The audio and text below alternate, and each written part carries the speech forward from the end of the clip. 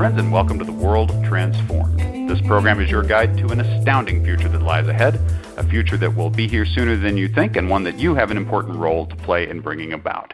At The World Transformed, we want to introduce you to what may be the greatest transformation of them all, the one that begins with considering and acting on the almost limitless possibilities that lie before us, and that ends somewhere beyond the reach of the human imagination. So, when does this amazing future begin? Well, today is the day. My name is Phil Bowermaster, and with me in the virtual studio is my co-author, co-futurist, and co-host, Stephen Gordon. Hello, Stephen. Hey, Phil. How are you? Well, I am super fantastic. Happy Friday. How are you, my friend? I'm doing great. Although I'm shaking my head a little bit at the title of this program, not because of the content, but because of the word crayfish in Louisiana, Phil, where these animals are a big part of our lives, right?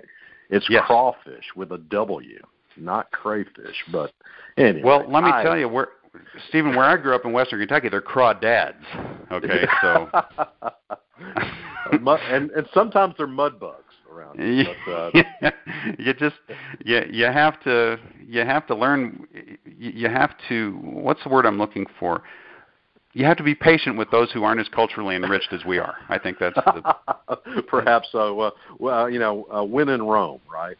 That's right. Say it however the locals are saying it. Although I think if I was going to write a novel about this, they would definitely be referred to as killer crawdads, right? Not that they've killed anyone yet, but that just sounds a little more improved. Although mutant crayfish does have a kind of a, I don't know, fictiony ring to it as well. So what are we talking about here? Well, we're gonna talk about some cool stuff that's happening with biotechnology and also just with biology generally. Okay, so we got that's kind of our very loose theme here for tonight's show, and I think that's just about the only thing that ties them together.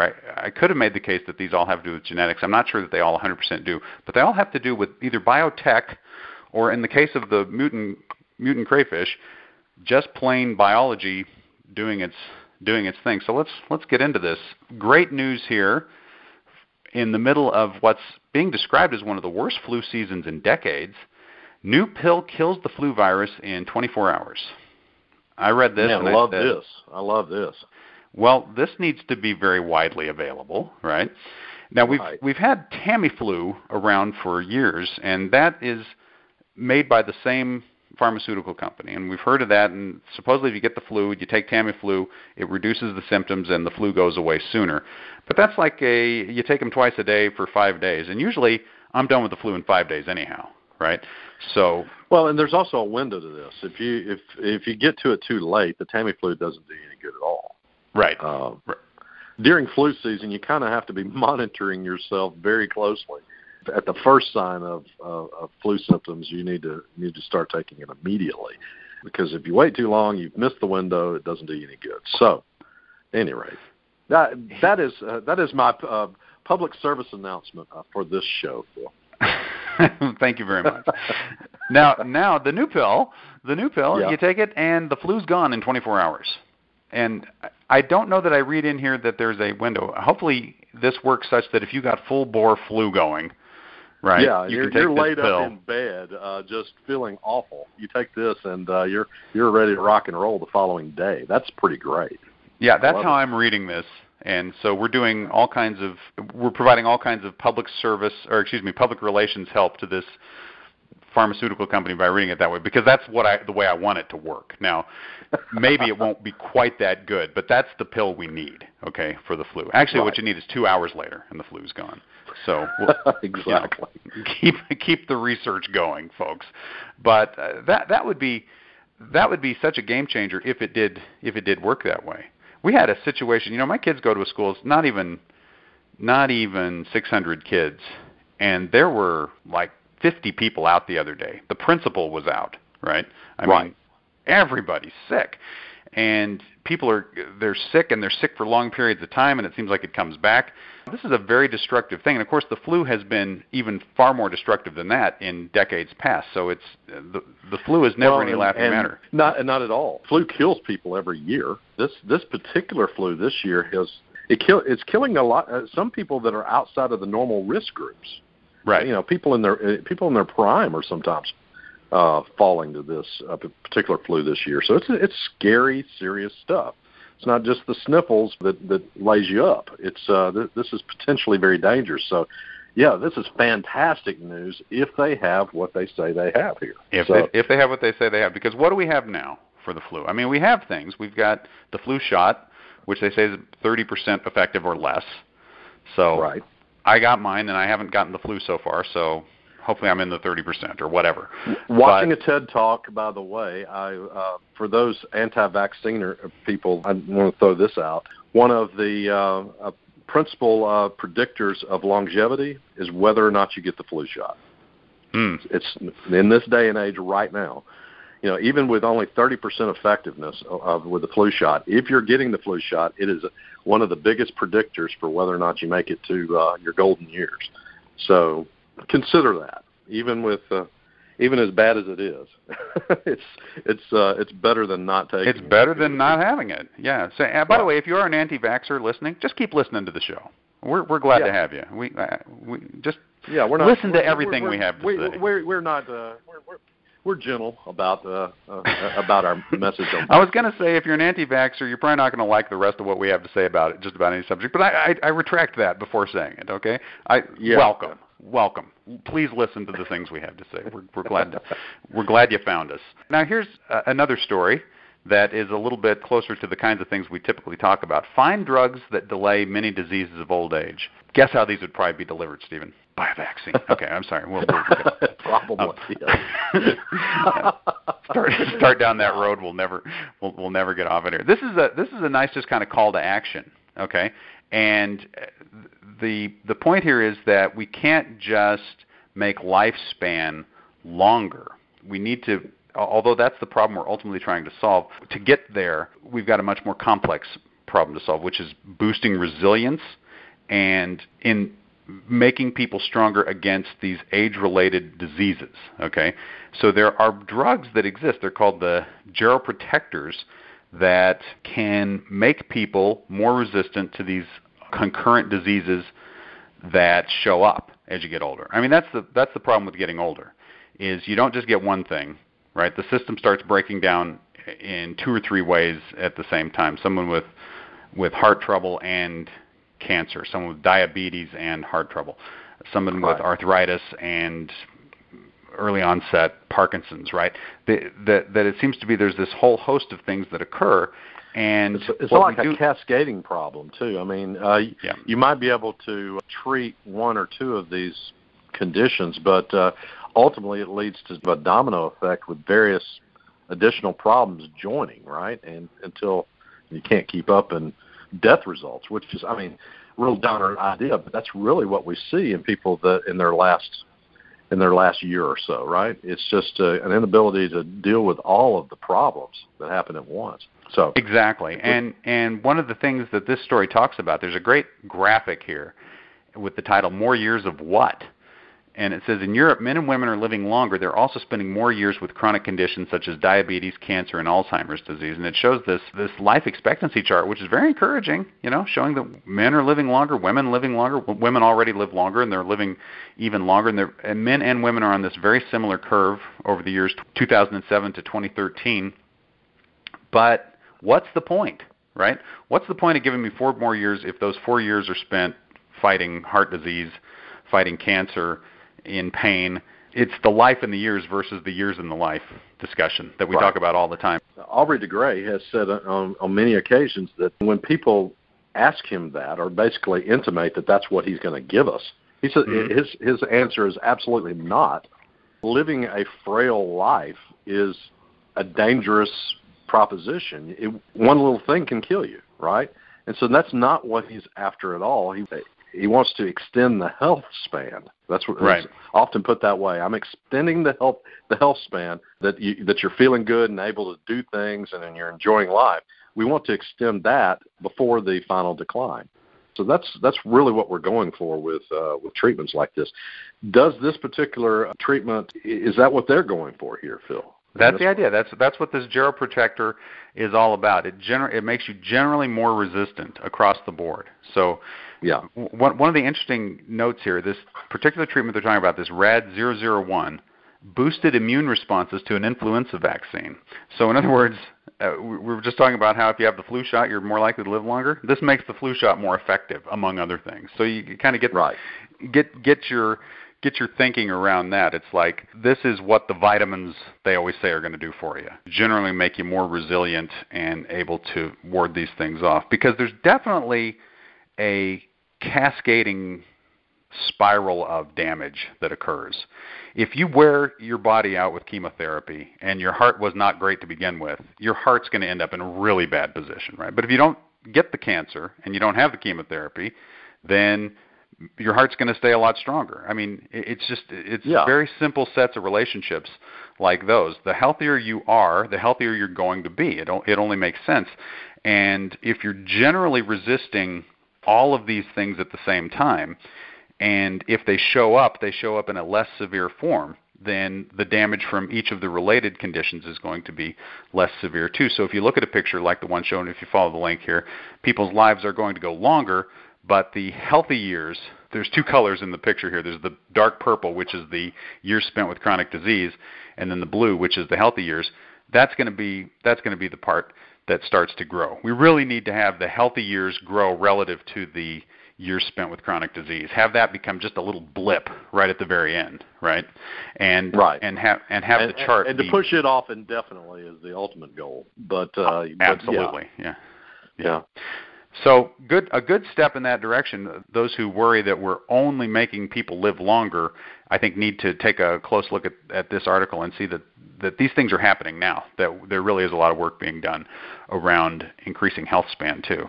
And speaking as a guy in his mid-50s, they can't get this going fast enough, okay? As Glenn Reynolds would say, faster, please. Faster, please. And here's one method that might make this possible. In the future, we won't edit genomes. We'll just print out new ones. This is really quite impressive. You read that headline and you think, okay, well, they're just yanking it. This is an MIT Technology Review, and this is not hype at all. They're talking about how they use yeast here in various kinds of research, and basically it's gotten easier now. Rather than going in and making little tweaks to the genomes that they're working on, it's like we're just going to go back and rewrite the source code. Basically, we're going to start from scratch, and this is where CRISPR. Isn't this what CRISPR does? Basically, the word processor for genomes, and they discovered. CRISPR is actually a discovery from a microorganism, right? And, that's right. That's exactly right. And so is this CRISPR or is this something different?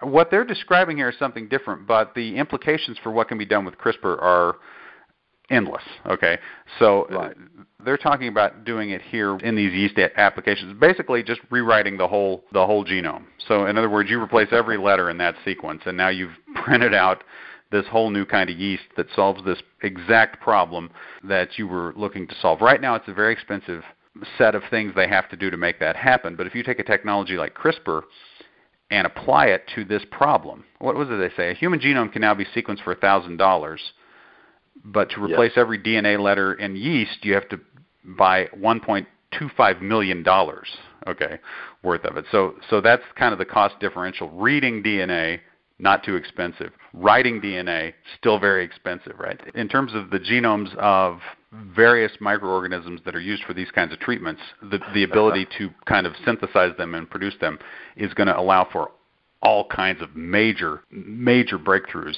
in the years to come. And we've talked generally about CRISPR anyhow, and this just speaks to why it's so important. It's very expensive to write DNA. CRISPR fixes that, right? It's the information technology approach to dealing with this is the sexy and your sexy immortal billionaire with superpowers view of the future, right, Phil? This is the sexy part, and the immortal part, I guess. Yeah. Yeah. That's right. I think it's touching on both of those. And superpowers too. Absolutely. Come to think of it, actually, is we'll just write those right into the gene code when we need to. So the hair, the bod when you're talking to a demon. That's right. You're welcome, basically. You're welcome. Yeah, I think that's where we are with this. Anyway, this is great stuff. It's very encouraging. Speaking to the kinds of things we will be doing in the near future, and it's very interesting that this is taking place. This is the kind of article you read this and you get just a little hint for how different medicine is going to be 5-10 years down the road because of the capabilities that we're developing. We are in the dark ages by comparison to what we were talking about here. This is something completely different, and we are taking the bulls by the horns with that sort of technology for sure. Exactly. So. And now we're going to shift gears entirely, okay? As they say on Monty Python, now for something completely different. But not entirely different. That's the interesting thing about this.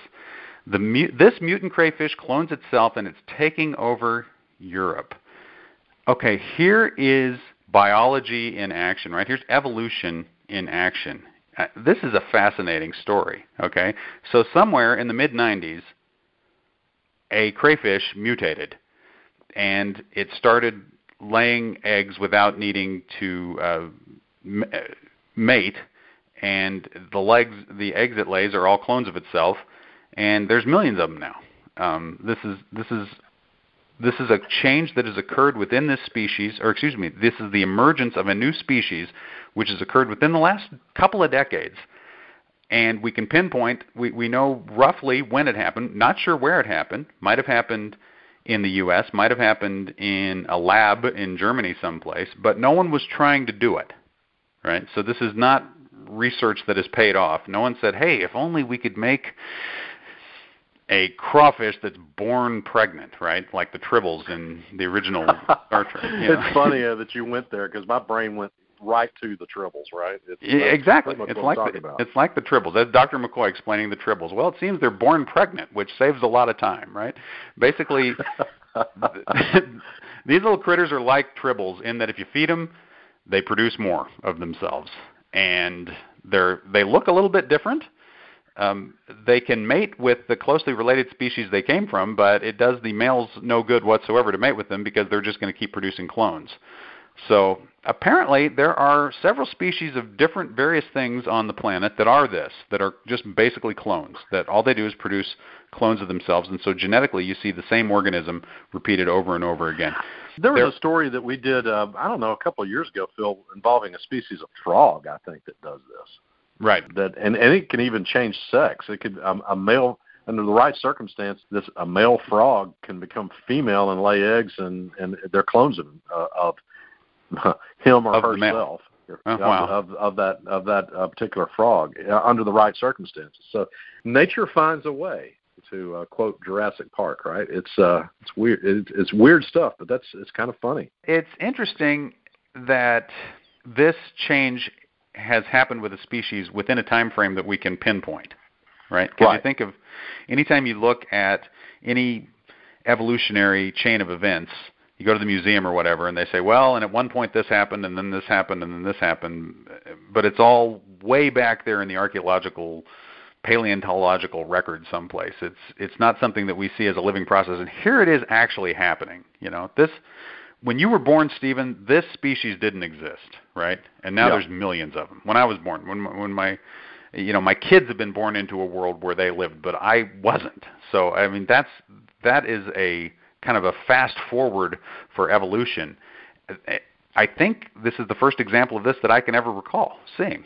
Of course, the concern I have, being from Louisiana, is do they taste good? All right. Well,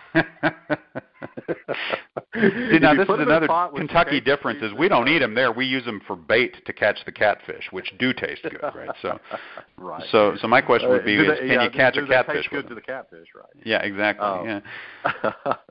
But important questions. They're pretty. They look nice.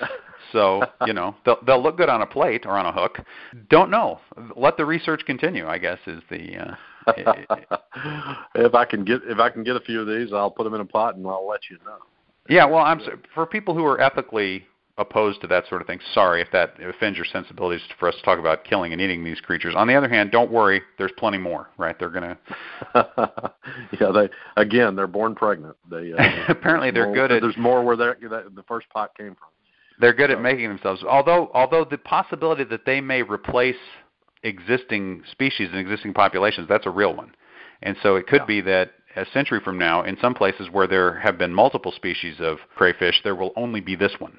And that's interesting because it'll just be not only just this one species, but just this one genotype, right? Just this one organism repeated. Which over is not and over. Necessarily a good thing, is it? I mean, you want in the case of disease, it's helpful to have variation of a particular genome. And if every individual has the exact same genome, that might not be a good thing. You could end up losing all crayfish. Well, the thing is, being born pregnant is definitely an advantage, but it's not the only advantage. So there are definitely genetic advantages to variation, and that's why most species reproduce that way, right, by creating variations as they go. Mutation is the thing that drives evolution anyhow. And basically, asexual reproduction is great in the short term, but in the long term, it may not be. You get the big numbers, but in the long term, it doesn't seem to be what's favored generally. Right. So hopefully this won't go in anywhere and completely eliminate a species and then go extinct itself. That would be the big that would be the big fear, and that's the thing they're going to have to keep an eye on. But it just goes to show you how powerful biology is and how big of changes can occur even without us trying to do anything. Right? Here's one you can point at, and maybe it's just human arrogance that even makes me say this, but hey, here's a big thing, and we didn't even do it, right? Yeah, it turns out all the big things that have happened with biology so far in the history of this planet, we didn't have anything to do with, right? So, exactly. Not that big of a surprise, but just a reminder that we're playing with some very potent stuff here. And when you talk about printing out whole new genomes, and when we talk about trying to address chronic, ongoing conditions that humanity has faced, a little humility is probably not a bad idea. We got to be very careful here. Right. On its own, these biological processes can take off fast, and they can go in really unexpected kinds of directions. So we want to watch for the directions that we're going to be taken. And with that public service announcement, I'm happy to announce that we've reached the geek out portion of our week. Stephen, what do you got for us? Not a whole lot. I am listening again. This is the second time to the book Elon Musk, Tesla, SpaceX, and the Quest for a Fantastic Future.